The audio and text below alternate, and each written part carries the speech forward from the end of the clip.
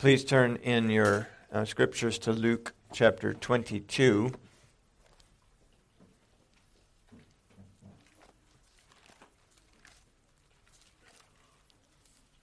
Begin reading at verse 14. That psalm that we just sang, Psalm 78, is a lengthy account of all of God's workings and deliverances of the children of Israel and the recurring.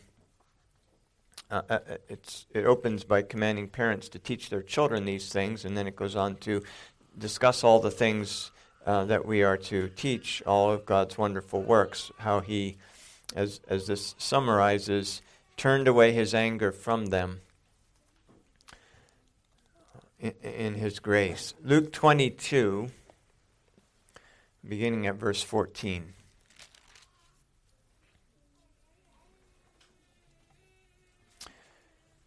When the hour had come, He sat down, and the 12 apostles with Him. Then He said to them, "With fervent desire I have desired to eat this Passover with you before I suffer. For I say to you, I will no longer eat of it until it is fulfilled in the kingdom of God." Then He took the cup and gave thanks and said, "Take this and divide it among yourselves. For I say to you, I will not drink of the fruit of the vine until the kingdom of God comes." And He took bread and gave thanks and broke it and gave it to them, saying, "This is my body, which is given for you. Do this in remembrance of me." Likewise, He also took the cup after supper, saying, "This cup is the new covenant in my blood, which is shed for you. But behold, the hand of my betrayer is with me on the table, and truly the Son of Man goes as it has been determined. But woe to that man by whom he is betrayed." Then they began to question among themselves which of them it was who would do this thing. May His testimonies be our delight and our counselors.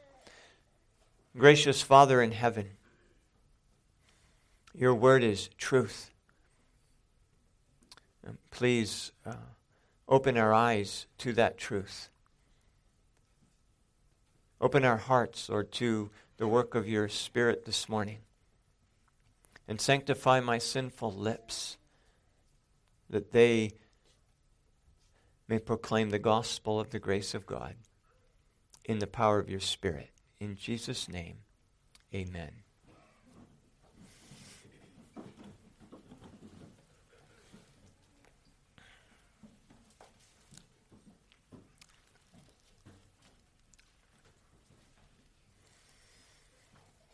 Well, Jesus began His public ministry with His baptism when He was 30 years of age.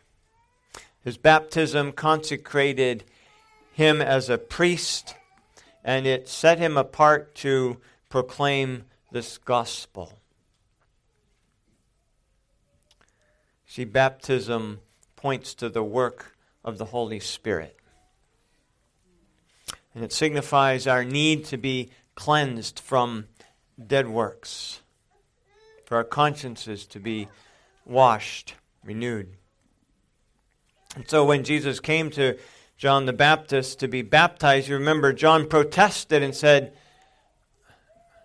"I need to be baptized by you. Why do you need to be baptized? Why do you want to be baptized by me? It should be the other way around." But Jesus answered him, said, "Permit it to be so now, for thus it is fitting for us to fulfill all righteousness." Permit it, because it's necessary to fulfill the law, what the righteousness requires. And so then John the Baptist allowed him, and he was baptized. Jesus needed to be baptized to fulfill all righteousness because Jesus was of the tribe of Judah and needed to be consecrated and ordained to the priesthood. Because, as the writer to the Hebrews says, that if the priesthood is changed, of necessity there is a change in the law. For he of whom these things are spoken, speaking of Christ, who was who is a priest after the order of Melchizedek, and not called according to the order of Aaron. It says, if perfection had been through the Levitical priesthood, what further need would there be for another high priest after the order of Melchizedek? And so if the priesthood has been changed, which it has, which it was, then there is a change of the law.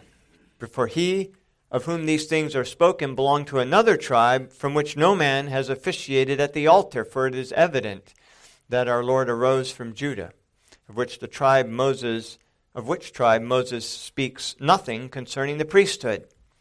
So Jesus had to be baptized, to be ordained to this priesthood, just as Aaron and his sons were baptized in the wilderness, setting them apart as the priestly office. And so he began his ministry with this baptism, and he now ends his ministry on earth, hours before he, as our high priest, offered himself as a Passover lamb and suffered the wrath of God for all the sins of all of his people for all time. Now here at the end of this earthly ministry, Christ ends it with the institution of the Lord's Supper. You see, what the death of the Passover lamb meant to the Israelites in Egypt is what the death of Christ means to Christians, to believers, both Old and New Testament believers. See, even as the blood of the Passover lamb secured their safety from God's judgment and commemorated their deliverance from bondage in Egypt, Jesus' death and his shed blood guarantees our safety and our salvation from the wrath of God and our deliverance from slavery and bondage to sin and to Satan. See, we believe in the shed blood and that sprinkles our hearts, the doorposts of our hearts. And we are delivered, we are saved from the wrath of God, from his just and righteous judgment. See, in the Paschal lamb, no bones were to be broken. It was to be roasted, not boiled, so that it wasn't contaminated, as it were, with water. It's pure, and it's unbroken bones, whole.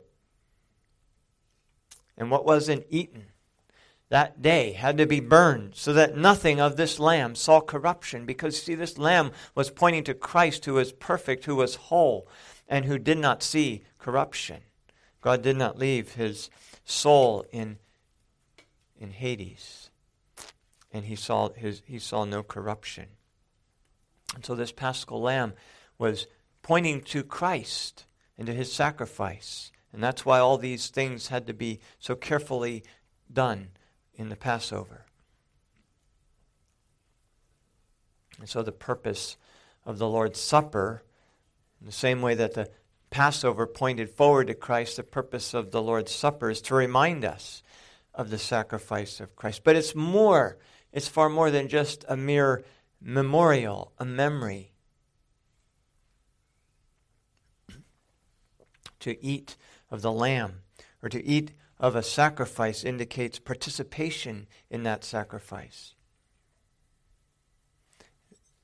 The Old Testament Jews, in celebrating the Passover, ate the lamb to signify their participation in that sacrament. You see, when our physical mouth eats the bread and wine, we bring the mouth of our soul to feed upon Christ. And with the mouth of faith, we partake by faith in Christ's sacrifice. With our spiritual mouth, we partake by faith in Christ's sacrifice. See, Jesus said, unless you eat my blood and drink my flesh, you have no part in me. And some have thought that this means that children who don't partake of the Lord's Supper can't be saved. Jesus said, if you don't eat my blood or eat my body and drink my blood, then you can have no part in me. But see, that passage isn't talking about the Lord's Supper. His statement there doesn't relate to the Lord's Supper because we don't eat Christ's body and drink his blood at the Lord's Supper. His body is in heaven at the right hand of God. It's not here on earth. It's coming back. But it's not here. And we certainly don't eat it. See, Christ is making reference to what is symbolized in the Lord's Supper. He's making reference to that uninterrupted communion with Christ, which we obtain from the Lord's Supper. See, our soul feeds upon his flesh and his blood in precisely the same manner that the body is sustained by eating and drinking. And so it's this meal that we look at this morning where Jesus institutes this sacrament, where we have communion with God and where God feeds us. How? We don't know. I don't think we can explain it. It's a mystery. But we believe that he does because he says he does. He feeds us. There is grace that is communicated at this table. So let's look then at Luke's account of this institution of this very important sacrament, this seal of the covenant of grace. When the hour had come, he sat down, and the 12 apostles with him.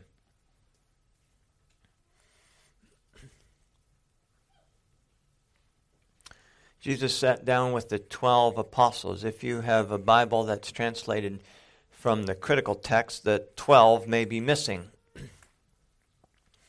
But only 0.5% of all the manuscripts, according to Wilbur Pickering, and those 0.5% that are lacking this 12 are of obviously inferior quality in his view. Jesus sat down with all 12 apostles. That includes Judas. He is a participant at this Passover and celebration institution of the Lord's Supper, and he's allowed to take this sacrament at its institution. Because, see, he is a part of the visible church.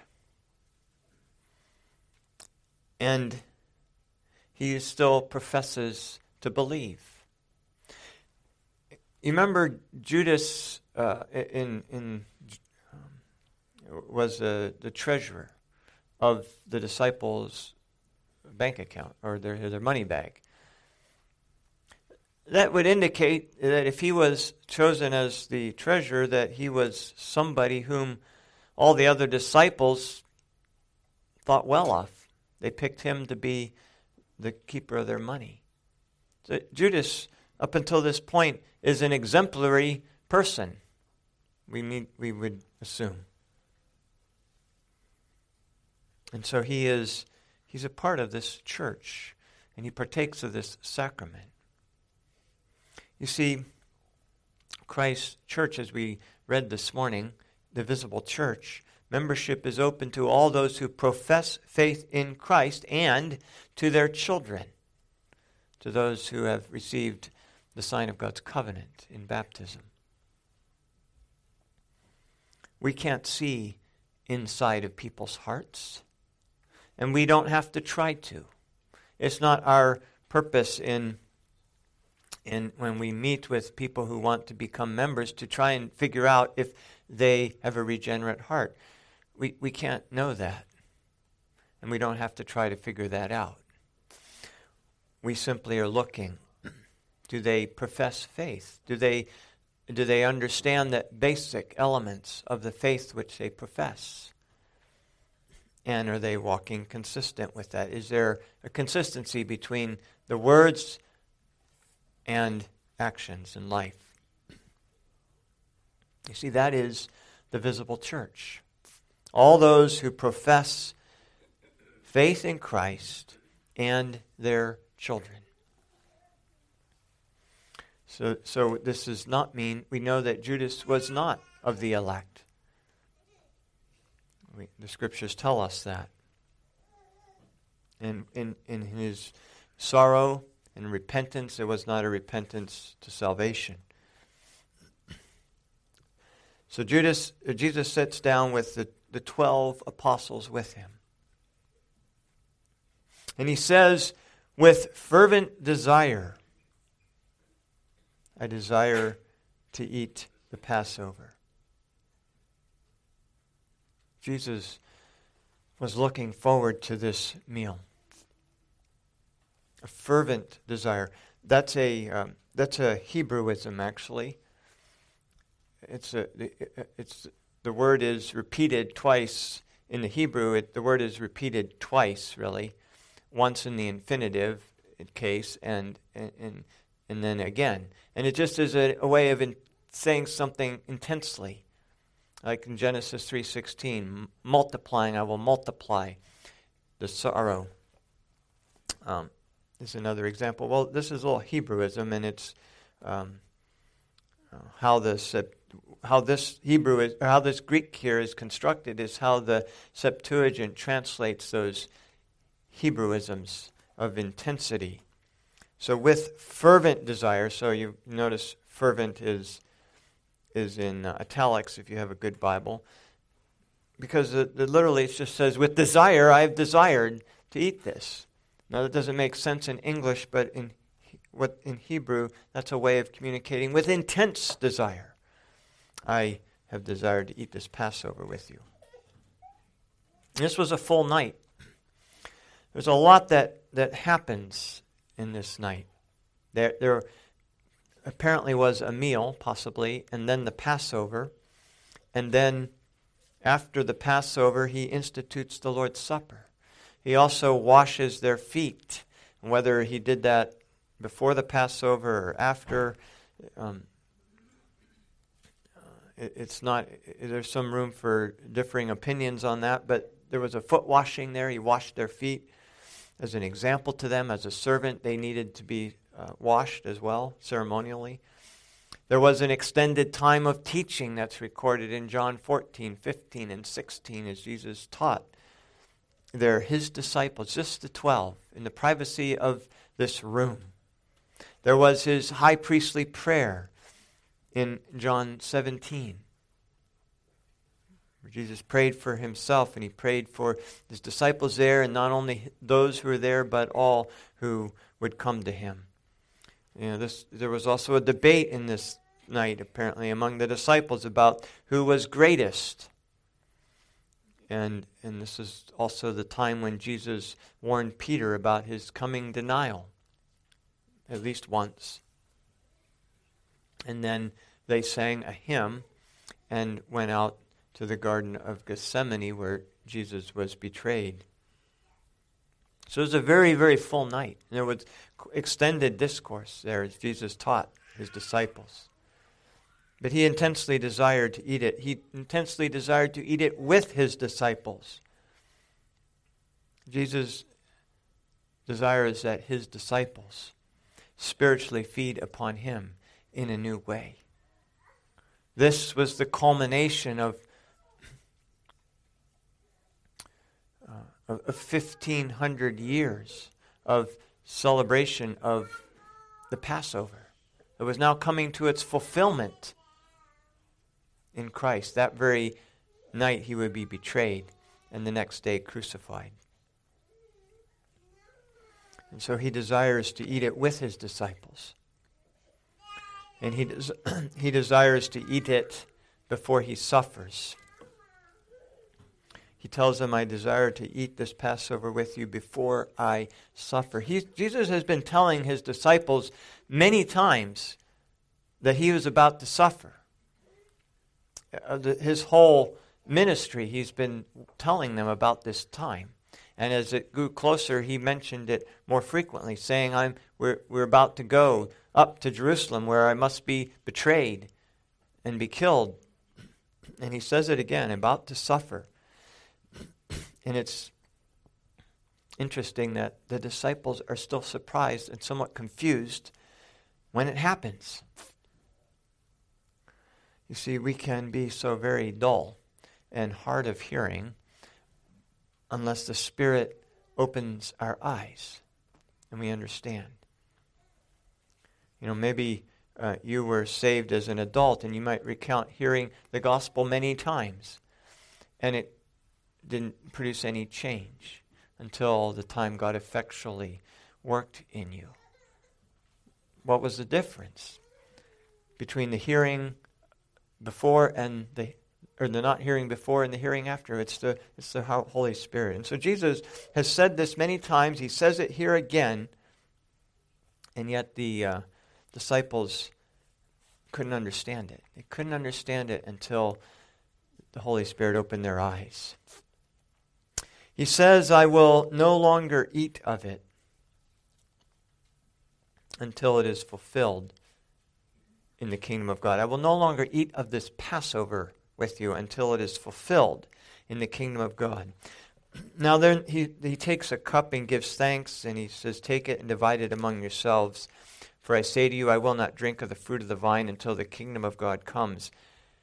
I think this is something unrelated to the celebration, the institution of the Passover, which happens in verse 19. I think this is a separate giving of this cup. Take it, divide it among yourselves. It's not directly related to the institution of the Lord's Supper, and I get that conclusion from looking at the accounts in the other Gospels and the different things that are happening. I don't know exactly what that cup represented or what it was signifying, but other than that, I don't believe it's part of the institution of the Lord's Supper. It's simply included here because in it, Jesus says he wasn't going to drink of the fruit of the vine. He's not going to drink of the cup of wine until the kingdom of God comes. Which is what he had said earlier. He wouldn't eat of the Passover until it is fulfilled in the kingdom of God. In other words, he is ending the Passover celebration. Jesus ends the Passover. He is not going to keep it ever again until it's fulfilled in the kingdom. And it's going to be now celebrated by the Lord's Supper. You see, we understand that in our worship we only do what God has commanded. And we don't, if he hasn't commanded us to do something, we don't say, well, it must be okay to do. We can say that about our regular lives, but when it comes to worship, when it comes to government, we only do what God has commanded us to do. And everything else that he has not commanded us to do, even if he has not forbidden it explicitly, if he has not commanded it, then it's forbidden. And so this celebration of the Passover, Jesus ends by his statement, I will no longer eat of this Passover until it's fulfilled in the kingdom of God. You see, Christ promised to send his Holy Spirit when he ascends. In John 14, which is part of the discourse that's happening at this time, this evening, Jesus says, I will pray the Father, and he will give you another helper, that he may abide with you forever. The Spirit of truth, whom the world cannot receive, because it neither sees him nor knows him, but you know him. For he dwells with you and will be in you. Jesus said, I'm going to the Father. I will pray the Father, and he will give you this helper, this Spirit. He says, Jesus said, I will not leave you orphans. I will come to you. Jesus said he would be coming to them. He would be present with them through the Holy Spirit. You see, and in sending of this Holy Spirit that Jesus promised them this night, Christ would be present in a more powerful way than when he was physically present with them at that table. But he said, in order for this to happen, I have to go. I have to go to the Father in order for the Holy Spirit to come.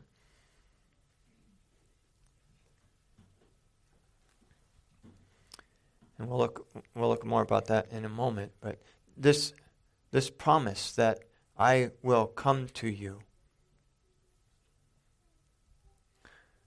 this promise will become true when he goes to the Father and the Holy Spirit comes, because in his death, burial, resurrection, and ascension,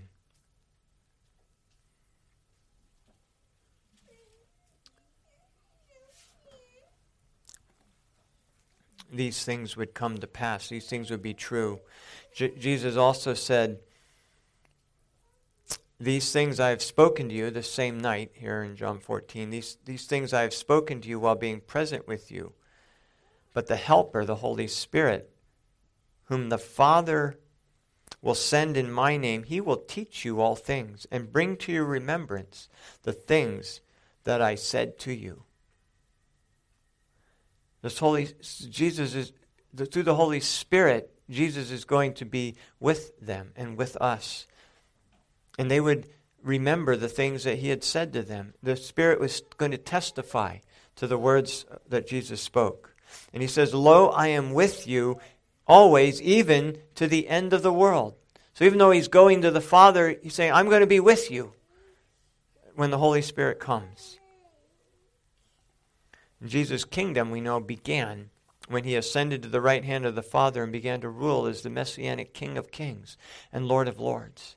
And Revelation describes this in great detail, how he has taken his authority and has begun to reign. And Paul said to the Corinthians that he will reign until he's put all enemies under his feet.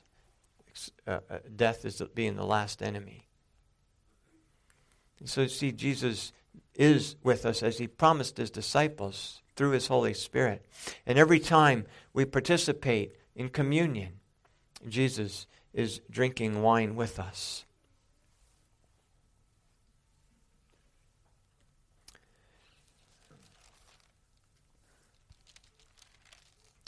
Well, he institutes the supper in verse 19.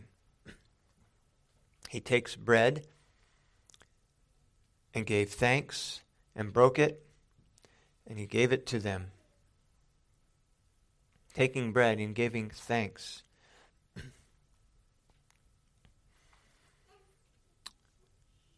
The word for bread here doesn't signify whether it's leavened or unleavened. It just is bread, the staff of life.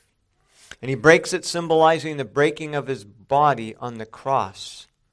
And he gives it to his disciples, symbolizing the sustaining of our life because of his death, symbolizing the blessings of salvation that we have because of his death, and the communion that we have with him by the power of the Holy Spirit, all because of his death, all because he died, arose, and ascended into heaven, and has sent the Holy Spirit.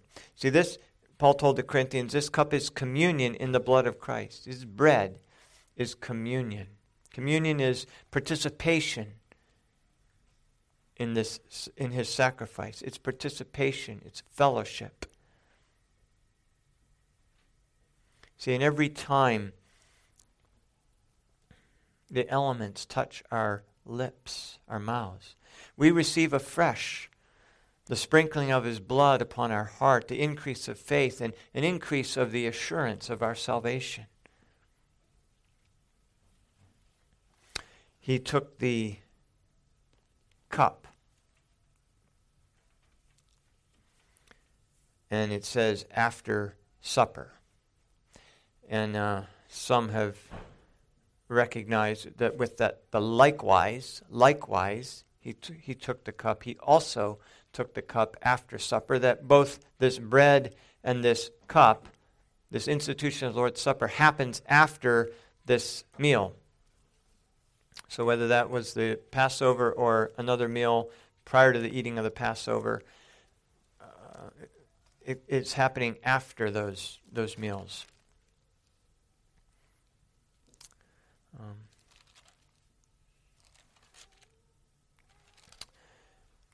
He takes the cup and he says, "This cup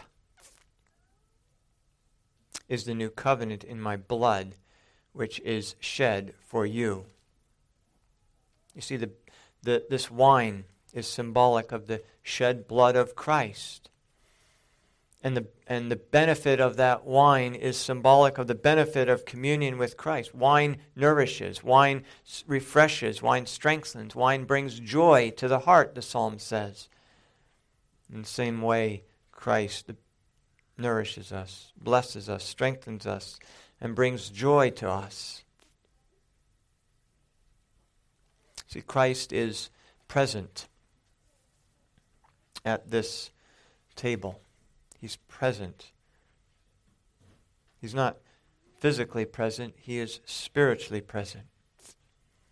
Just because somebody eats these elements doesn't mean that they receive these benefits. The benefit does not come by the mechanical eating of this. These benefits come by faith. Nothing comes automatically by doing some external thing. Doesn't mean we don't do the external thing. We do it out of obedience and in faith. But the blessings that are communicated at this table come by faith. How do they that worthily communicate in the Lord's Supper feed upon the body and blood of Christ therein? The confession asks, of the larger catechism asks. How do we do that?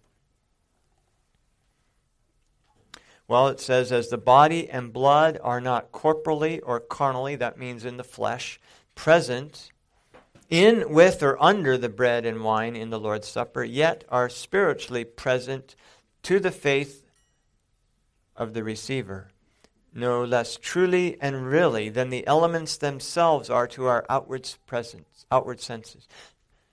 Christ is present truly and really, just as truly and really as those elements are present to our senses. By faith we can feed upon him.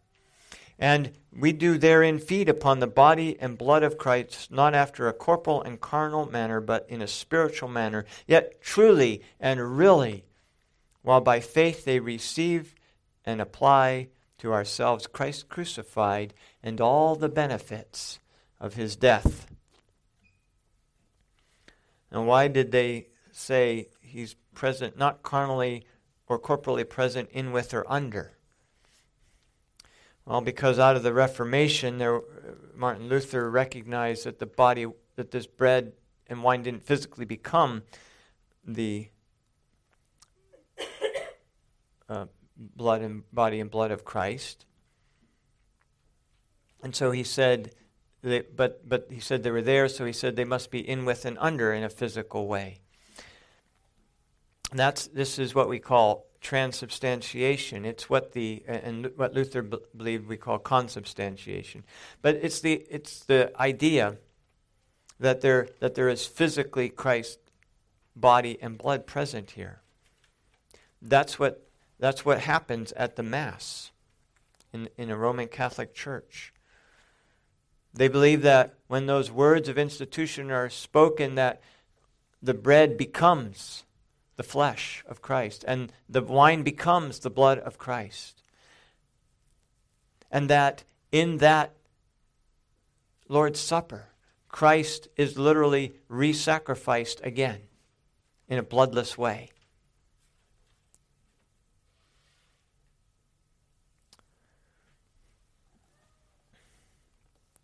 That's why they have that's why this table is called the altar. But this table is not the altar, even though such thinking creeps into our vocabulary when we talk about this table as the altar, bringing a bride to the altar. and so on. Or talk about an altar call. These are evangelical churches. There is no altar here, brothers and sisters. The altar is in heaven.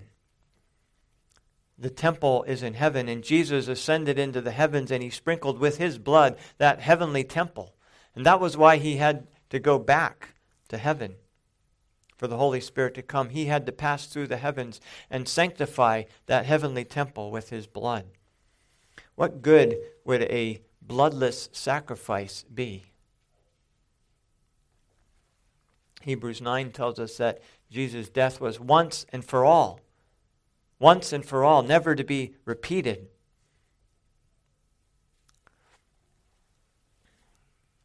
That's why this table is not an altar.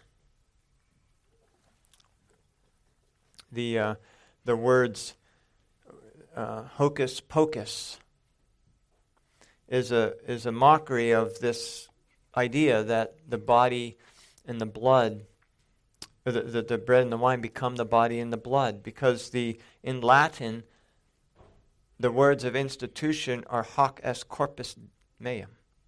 This is my body. Hoc est corpus meum. Hocus pocus is where that came from. It means something that's nonsense and absurd. And it is nonsense, and it is absurd, and it's more than that, it's an abomination to the Lord.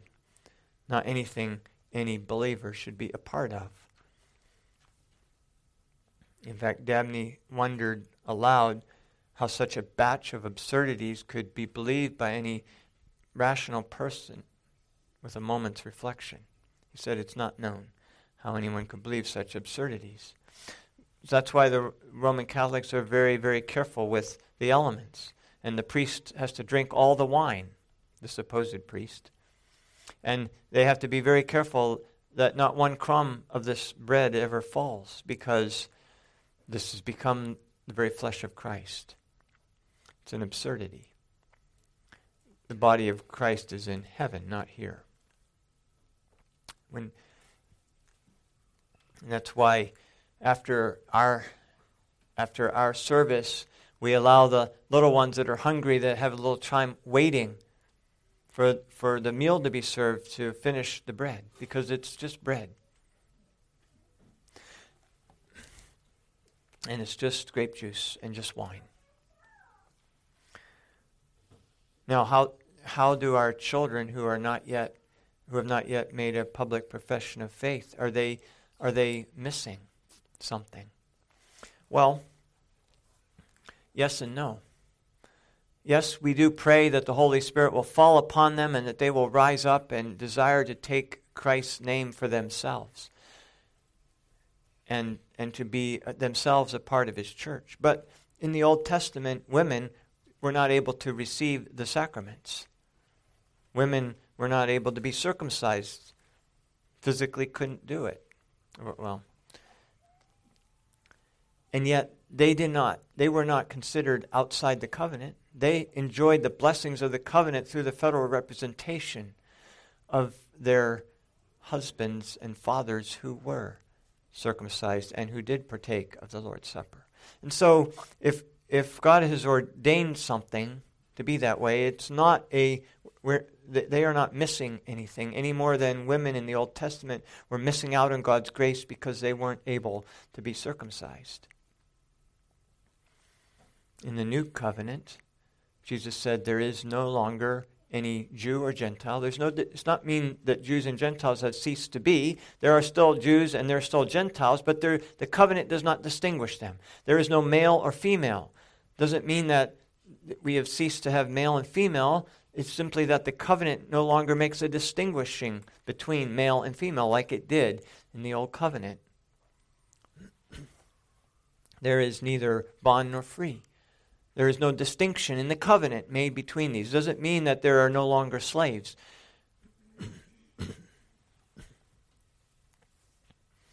The covenant no longer distinguishes between Jew and Gentile, men or women, bond or free, slave or free. This is simply a figure of speech. This is a metonymy or a metaphor. Metonymy is where you refer to something by someone else, by something else. You might refer to eating food and sleeping by room and board. You might refer to your car as your wheels. You might refer to the president as the White House. Jesus is using a metonymy, a metaphor. He said, I am the door. He said, I am the vine. He said, I am the road, the way. Didn't mean he's a physical door.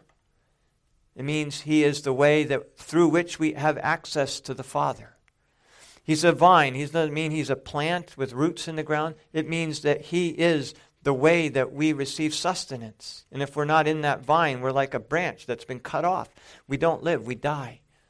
And Jesus is a vine in that sense, and he is here. These elements are his body and his blood in the same way. Now he also says with this cup, which he would also have given, it doesn't say that, but it was given to them. He says this cup is the new covenant in my blood. This cup is the new covenant in my blood. What does he mean by that? Well, Jesus is making reference to language in the Old Testament in Jeremiah 31 and Ezekiel 36. In Jeremiah 31, and this is talking about Israel. And he says in Jeremiah 31, the Lord of hosts, the God of Israel, they again shall use this speech in the land of Judah and in the cities when I bring back their captivity. The Lord bless you, O home of justice and mountain of holiness. And he said, there shall dwell in Judah itself and in all its cities together farmers and those going out with flocks.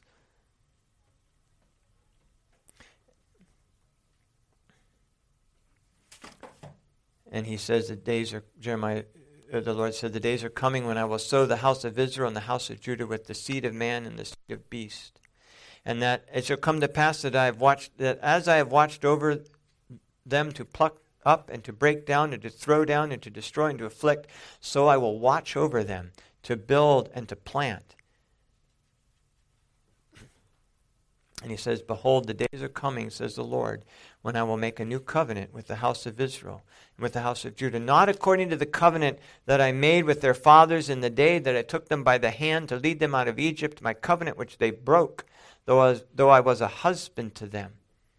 See, that covenant was broken because those were unbelievers. Jude says God took them out and their carcasses fell in the wilderness because they didn't believe. The generation fell because of unbelief. But this is the covenant I will make with the house of Israel after those days. I will put my law in their minds and write it on their hearts, and I will be their God, and they will be my people. And no more shall every man teach his neighbor and every man his brother, saying, know the Lord, for they shall all know me, from the least of them to the greatest. For I will forgive their iniquity, and their sins remember no more. And in Ezekiel,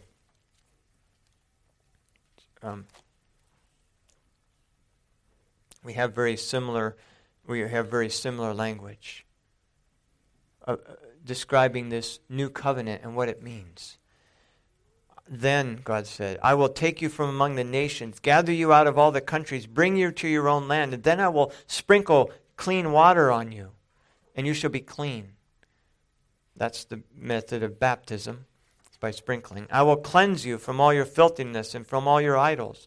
I will give you a new heart, and I will put a new spirit within you, and I will take the heart of stone out of your flesh and give you a heart of flesh, and I will put my spirit within you and cause you to walk in my statutes, and you will keep my judgments and do them, and then you will dwell in the land which I gave to your fathers, and you will be my people, and I will be your God. Now, new in the Bible always refers to the work of the Holy Spirit. We talk about a new song in our mouth. We talk about being new creatures in Christ. We talk about having a new heart. We talk about a new commandment. And then John goes on to say, well, it's not a new commandment, it's the old commandment.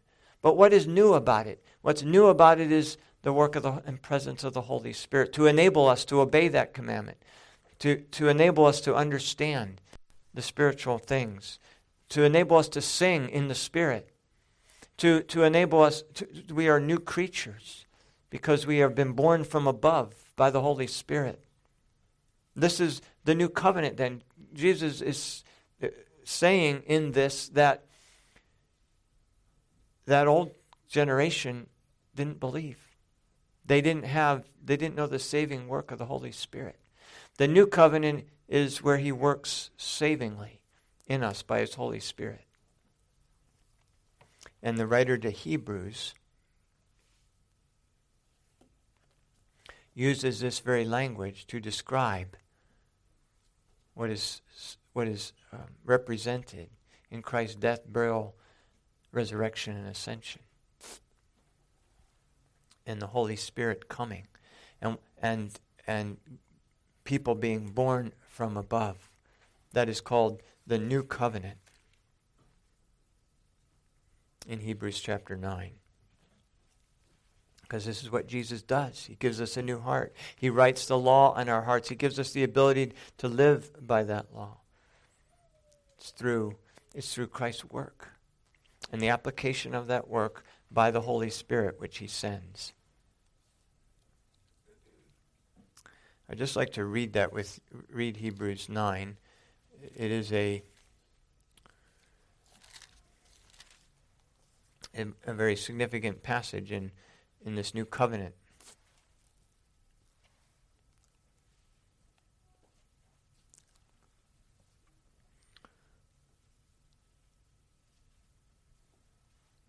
He says, indeed, in verse 1, indeed, if the first covenant had, well, I'll go back to verse chapter 8. He says, in that he says a new covenant, he has made the first obsolete. Now what is becoming obsolete and growing old is ready to vanish away.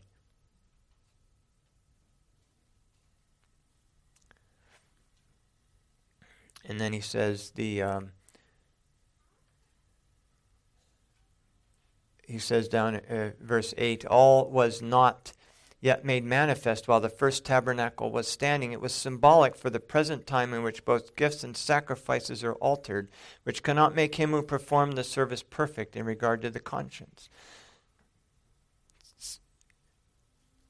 It's concerned only with food and drinks and various washings and fleshly ordinances imposed until the time of Reformation. But Christ came as high priest of the good things to come with greater and more perfect tabernacle, not made with hands, that is not of this creation, nor not with the blood of goats and calves, but with his own blood he entered the most high holy place once and for all, having obtained eternal redemption.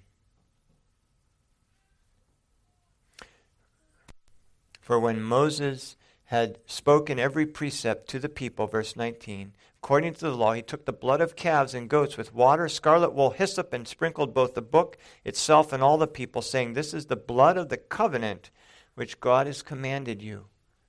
And then likewise he sprinkled with blood both the tabernacle and all the vessels of the ministry, because without the shedding of blood there is no remission of sins.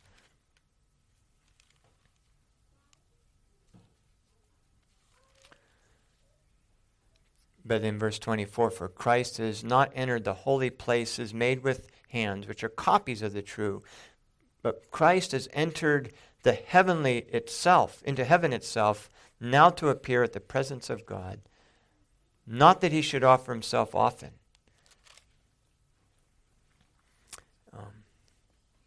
For then he would have had to suffer since the foundation of the world. But now at the end of the ages he has appeared to put away sin by the sacrifice of himself.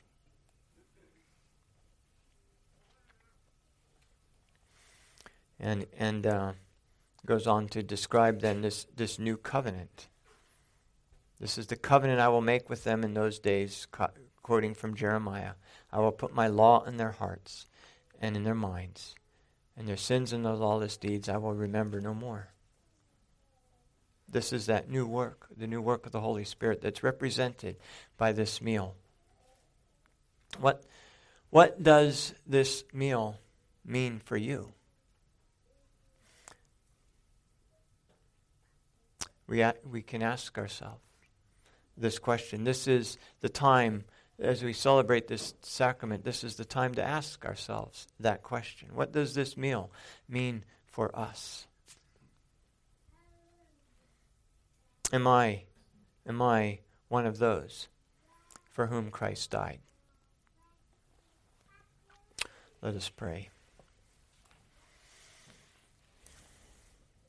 Heavenly Father, we thank you for this your word, for this new covenant in your blood that has been shed for us. We thank you that you are with us, and that by your Holy Spirit you feed us and you nourish us. We thank you that you have not left us orphans, that you have not left us to our own devices. We thank you that we can have this fellowship with you, this communion, and drink this wine, and eat of this bread with you, both remembering your sacrifice for us, but also looking forward to when you bodily return, and these eyes can see you again. Lord, help us by faith to see you here at this table.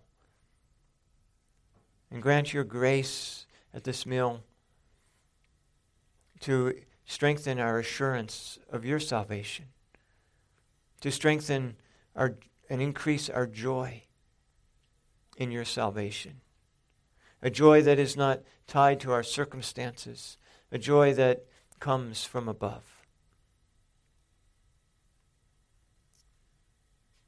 And we thank you for this bread and this cup, and we ask that you would set them apart now as this sign and this sacrament and this seal. Through Jesus Christ we pray. Amen.